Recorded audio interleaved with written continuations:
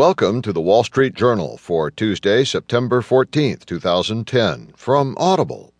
Today you'll hear Cuba to cut state jobs in tilt toward free market, and also AIG plots to end U.S. aid. In market news, Dow boosted by banks. Today's Heard on the Street column, Symantec needs M&A medicine.